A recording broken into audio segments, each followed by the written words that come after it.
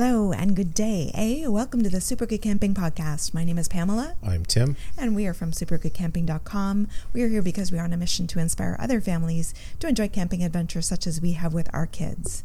Camping in Ontario offers lots of outdoor activities, but one that stands out is fishing. With all of our lakes and rivers and various fish species, Ontario has lots of fun and exciting things for people to do if they're angling. In this episode, we'll just talk about, while you're camping in Ontario, some of the aspects of fishing. So we can look first at the bait and tackle selection. If you're choosing what bait or tackle you're using, you want to optimize your chances of success by choosing the right ones, but that depends a little bit on what you're trying to catch. Some of the popular options include worms and minnows, leeches, and artificial lures. You have to check BMZ, the bait management zone, for certain things that you're not allowed to use. So you may not be allowed to use minnows, or you may not be allowed to use leeches in certain areas. So the choice of the bait depends on the kind of fish you're trying to catch and the time of year, and it's best to try to carry a variety of options with you if you can, but don't ever dump your bait because you're introducing potentially invasive species where you don't want to be introducing those. Which is why we have the BMZ. I believe there are 4 of them, and they're specifically about not introducing invasive species to other waterways maybe. So, okay, and once you've got your bait and tackle, I suppose we should probably throw in there that you want to have a fishing rod, reel on that fishing rod, hopefully with some line on it. There are many types, and I highly recommend doing a little research or watching some YouTube fisher types, which we'll get to, and a net. The way easier than trying to reach in and grab a hold of the slimy, slippery fish. So with tackle, just pack a sort of assortment of things: hooks, sinkers, bobbers, fishing line. If your line breaks and you need to replace it, or the fish runs away with your line, allows you to experiment with different techniques and adapt to different fishing scenarios. Yeah, and you can take worms, you can take Mr. Wiggly's, whatever. There's different times of year, different types of fish. There's going to be a bit of a learning curve. I've been doing it forever, and I still suck at it. So there you go. So there's always room for improvement. So then you want to try to find a good fishing spot. Man, it's probably pretty hard to find a lousy fishing spot here in Canada, but you will find ones that have been fished harder than other areas. Obviously, the more difficult it is to get to, the chances are there's more fish there. The more remote? Yep, more remote. Absolutely. Check your regulations first, though. There's what's it called? Fish Online. It's a government, so it's a bit clunky. It's put out by the, I want to say it's the MNR, Ministry of Natural Resources and Forests. I'm not positive, but it is government. You can check the local requirements. You can check your BMZs. You can also check to see what's stocked, how many of what you're allowed to take out of and the seasons for different types of fish, bass, pickerel, or walleye, which we'll get to in a minute as well. Muskie, pike, rainbow trouts, all that sort of jazz. You need to have, here in Ontario, a license, which there used to be a fishing license and a hunting license. I'm pretty sure it's a 1-card thing in my wallet now. I think it's just an outdoors card, and you renew it every year or every 3 years or what have you. Different levels. Again, quick Google search will take you to the right government site, which I'm not positive. YouTube and Instagram are huge resources certainly for finding fishing type things. Paddleheads is one of my favorite fishing channels, because that's pretty much what they do on YouTube.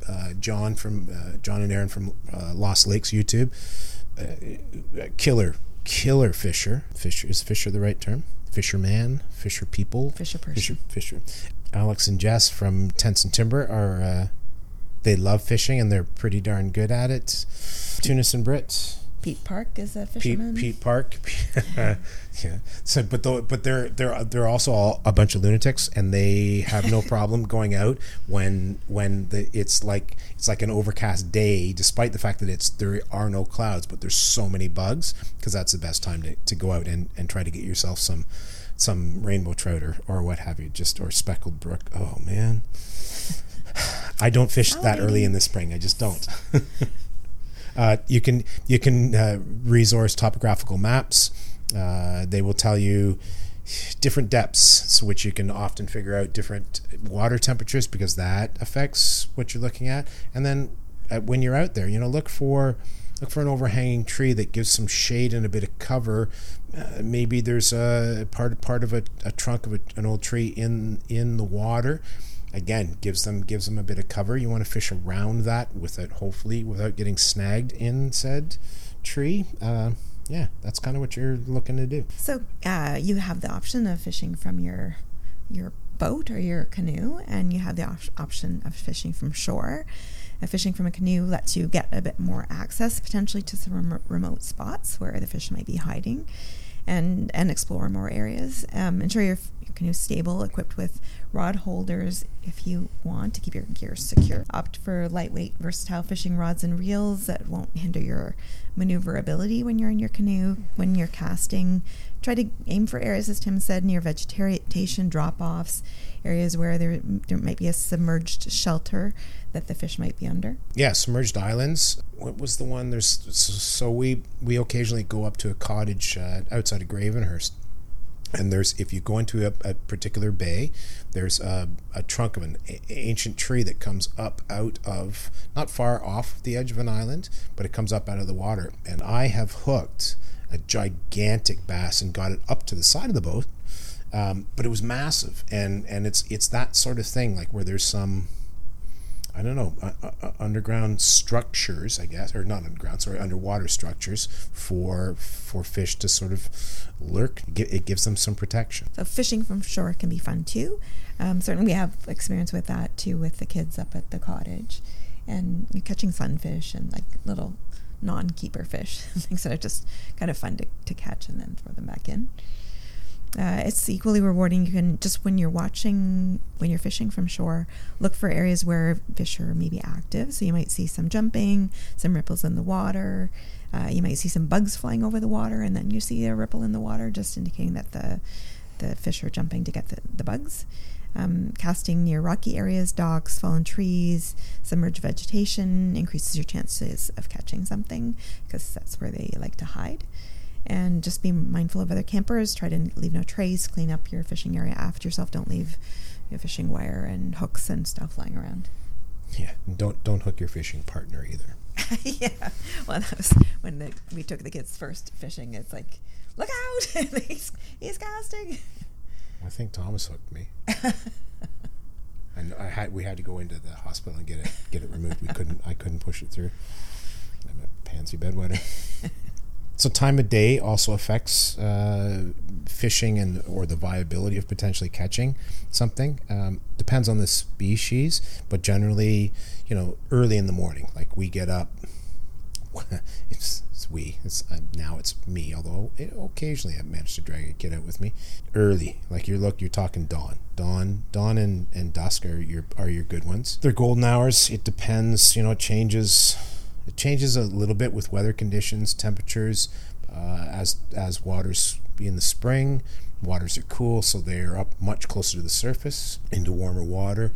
Plus, all the bugs are out there, so that's attracting them to the surface. As you move throughout the summer, they tend to go a little deeper. Maybe in the morning they're up a little higher in the water, a little shallower, and then they move back down deeper, cooler. So look for that's where your topographical maps come into play, because you can look for drop-offs or just deeper areas as they gradually slope away. So some of the more popular species of fish to catch in Ontario are walleye, northern pike, smallmouth bass, and lake trout. It's important to be aware of when you're consuming fish, whether it's safe to eat or whether it's not safe to eat. And just you want to check with local authorities, make sure whether you're legitimately allowed to be catching certain species at certain times of year, and whether they're safe to eat because they may have contaminants like mercury, PCB, dioxin. Generally, you're trying to consume smaller and younger fish because they will have accumulated less of those contaminants over their lifespan. And there is a good resource for that. This is a book that Tim has, which is called The Guide to Eating Ontario Sport Fish. And you can actually obtain that from the Ministry of the Environment. Ministry of the Environment, and online, ontario.ca/fish guide. So you can, if you want to look things up online, then that's the best place to try to find out that information for Ontario.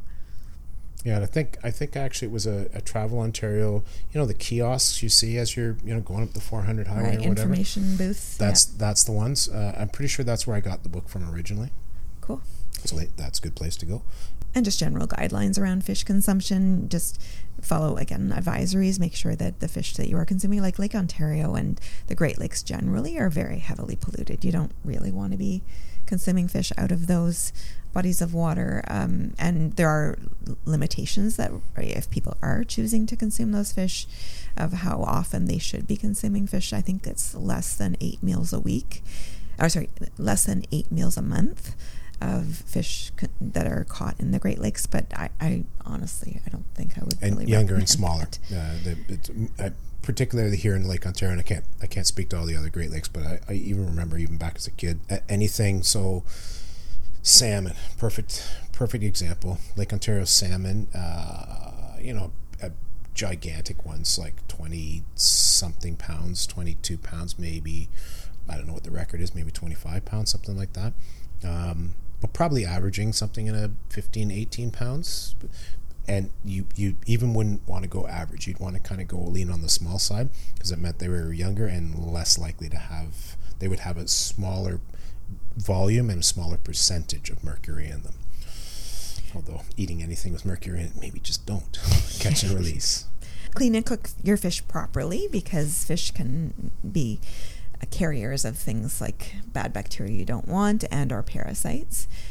So make sure that they do reach an internal temperature of at least 145 degrees Fahrenheit or 63 degrees Celsius, so you're eliminating any potential parasites or bacteria. Yeah, and being the tree huggers that we are, so eco-friendly and sustainable fishing. Think about things like, for starters, by doing that, you're preserving the fish populations. Yes, there's lots of stocking going on, but it's a really popular pastime.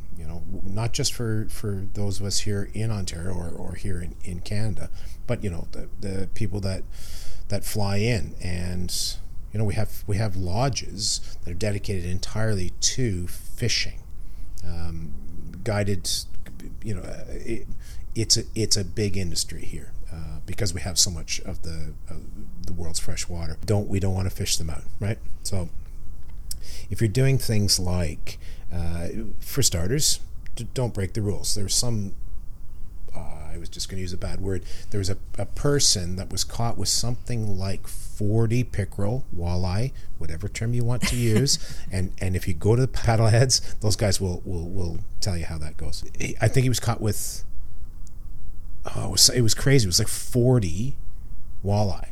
Like I'm at a loss. You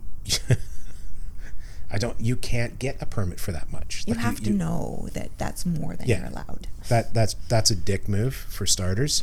And how are we supposed to? What about the next guy that wants to fly in and do some fishing? Like how? You can't eat that much. Come on. So disappointing. So catch limits and size restrictions. Just follow the rules, okay?